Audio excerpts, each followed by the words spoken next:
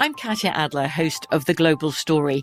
Over the last 25 years, I've covered conflicts in the Middle East, political and economic crises in Europe, drug cartels in Mexico. Now I'm covering the stories behind the news all over the world in conversation with those who break it.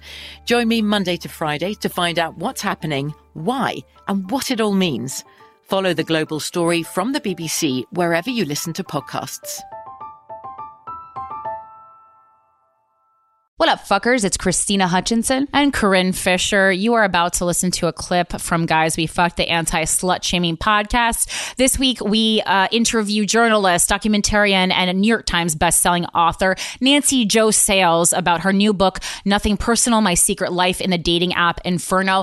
This is so interesting, whether you've been on dating apps, you're thinking of going on them, you've never been on them, but you have kids who are on them. It really just dissects how much we have let basically corporations take over our love and sex lives and how we might be able to take that power back. Yeah. So listen to the clip. And if you want to hear more, you can visit luminarypodcasts.com/GWF, where you can get a subscription for as low as $2.99 a month when you sign up for the annual plan. I wrote this article for Vanity Fair in 2015 about Tinder, and it was one of the first, I think it was the first article to really criticize online dating culture, which had gotten this roll the red carpet out response from big media, like, wow, look what the kids are doing, and it's all so great. And I talked to all these, I thought it was really fucked up, and I talked to all these young women about it, and they were like, no, Tinder sucks. And I talked to all these young men about it, they're like, yeah, I'm like fucking a different girl every night. Right, exactly. I mean, whether or not it was true, that's what they wanted me to believe about them. Because that was the culture of online dating via apps, is that it created this like player mentality. And I think it was true in one particular case, because his roommates were actually reminding him of who he had sex with, like on Monday, Tuesday. Oh, was it the Slovakian girl? Oh no, that was that publicist. And and he was like, oh yeah. And so I did this thing. Tinder went nuts. They attacked me on Twitter one night. Yeah, let's get into that. What? So you criticized this company. Yeah. And then what did they, how was their response? Like, what did they say to you? Oh my God. So I mean, it was like, I was out, I do stories for Vanity Fair. So my boss, Graydon Carter, was the wonderful editor of Vanity Fair for so many years. Yeah. And for my boss for like 20 years. He was like, do this story on dating apps. And by this time it's 2015. And I already think like, all the dating app stories have been done. Everyone's been talking about them obsessively for the last couple of years. And I was like, really? Okay. But I wanted to do something different. And I wanted to do something real, which is to talk to actual users. Like, my idea was not to talk to the bosses of Tinder or Bumble. Yeah, because they're going to just feed that's some ad. Then you're doing an ad for Tinder. Then it's a sponsored article. That's what I thought. And that's why we never have those people on our show. Right. Like, those kind of people have been presented to us time and time again. Sponsored episode. And I go, I can't believe anything you say. Yeah, I was like, I'm interested in the apps and learning about them, but through someone like you who has done unbiased research, not someone who has a stake in the company. I don't want to talk to a shareholder. That's ridiculous. That is exactly my point. And what I thought, I just did what I always do, which is I've covered youth culture for decades, and I just like went to bars and places where young people congregate and said, what's up with this? And what do you think of that? And uniformly, the response was like, I hate it. I hate it, but I use it because there's like nothing else. I mean, this is what people were saying almost immediately after it came out. It was adopted so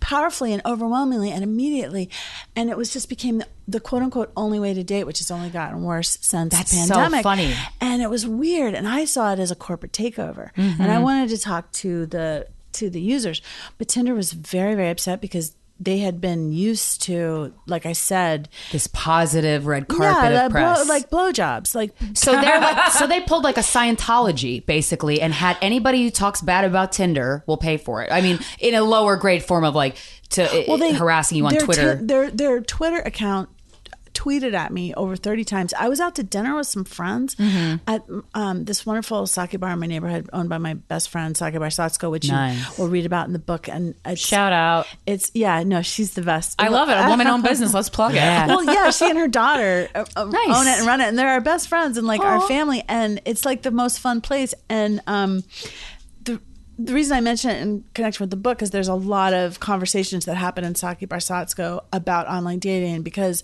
I would come home from a date and just be like, what the hell just happened to me? And I would go in there to talk to people about it. And I had all these interesting conversations with young women, men, straight, gay, whatever, because everyone was just talking about this. Like, this is so odd that we're doing this. I mean, it's become so normalized now. But so so I was in Satsuko's, and I was with my friends, and one of them was somebody who's on their phone all the time, and she said, you're trending on Twitter. And I was like, why? It's never a good thing to trend on Twitter, gotta be honest. Boy. Never. No. My heart's sinking for you. I was like, why? Oh, no. And she said, I don't know, Tinder's really mad at you. And they were mad. They were like, how dare you not talk to us? And how dare you? I mean, Tinder, that is so stupid, because it's like, how do you not know that it would be a corporate sponsored ad if we did talk to you? Right. Why would we talk to you? They were really mad. But what was also really disappointing was that at that point, 2015, like, they created this kind of backlash to that story, even though so many people, so many young women, men sent me emails and DMs saying, you're right. This is exactly how I feel about it. But they created this sort of, with all of this tweeting and stuff, they created this sort of backlash to my story. Like, I don't remember, they were big publications like Washington Post, Salon, Slate, just also attacked me. And really? One of them said it was like an old person's version of Tinder. Who, like, about what? About my story. Oh my God! Yeah. Wait, wow. No, a journalist. I think it was a female journalist said that my story about Tinder was like an old person's version of Tinder. What a cunt. And they said it was a moral panic and all this stuff. And what Okay. disturbed me about this, really, and disturbed me to this day is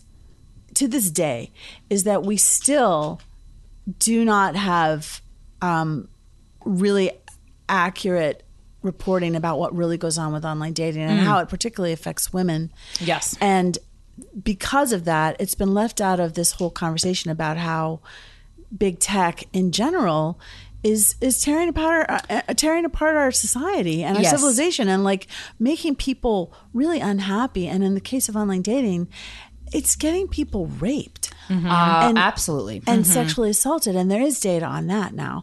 And yet it still hasn't become part of the bigger conversation about why we're using this.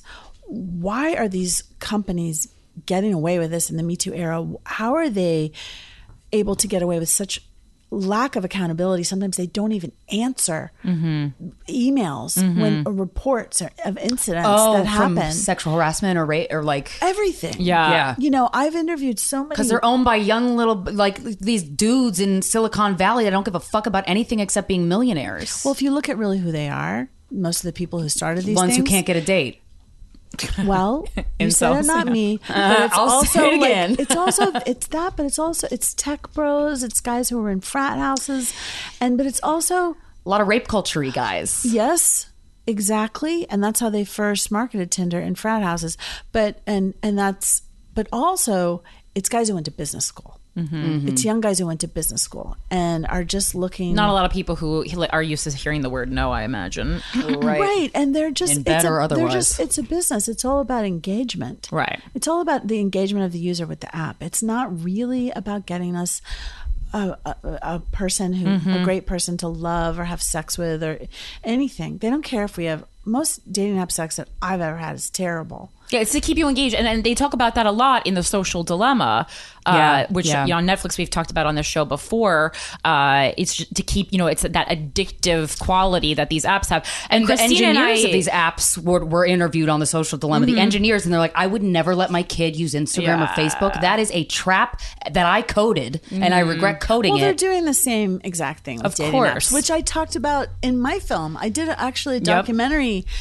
I don't want you to think like my whole life is dating apps, but but it isn't. In fact, I did do a documentary film for HBO. It's a fascinating concept. It's an area of expertise that you have. Yeah. Well, I think it's so under-discussed. And that's why even after doing the documentary where I do talk about the whole addiction thing, right. I did the book because I had more to say, and I'd never really talked about the fact that I was on these things too. And you can't really imagine, what it's like unless you've done it, and like a lot of my friends, older friends my age who've never done any of this, sometimes, and I'm not saying all of them, it's like, but sometimes I have older women. I mean, I'm 56 now. I have women friends who are, been married for 25, 30 years, whatever. They have kids in college, high school, who never really tell them really what they're doing because they don't want to shock them or upset them or let them know about their private life. So when I tell them, like, this is a lot of like, it's not like some great like fun date with Timothée Chalamet. I wish.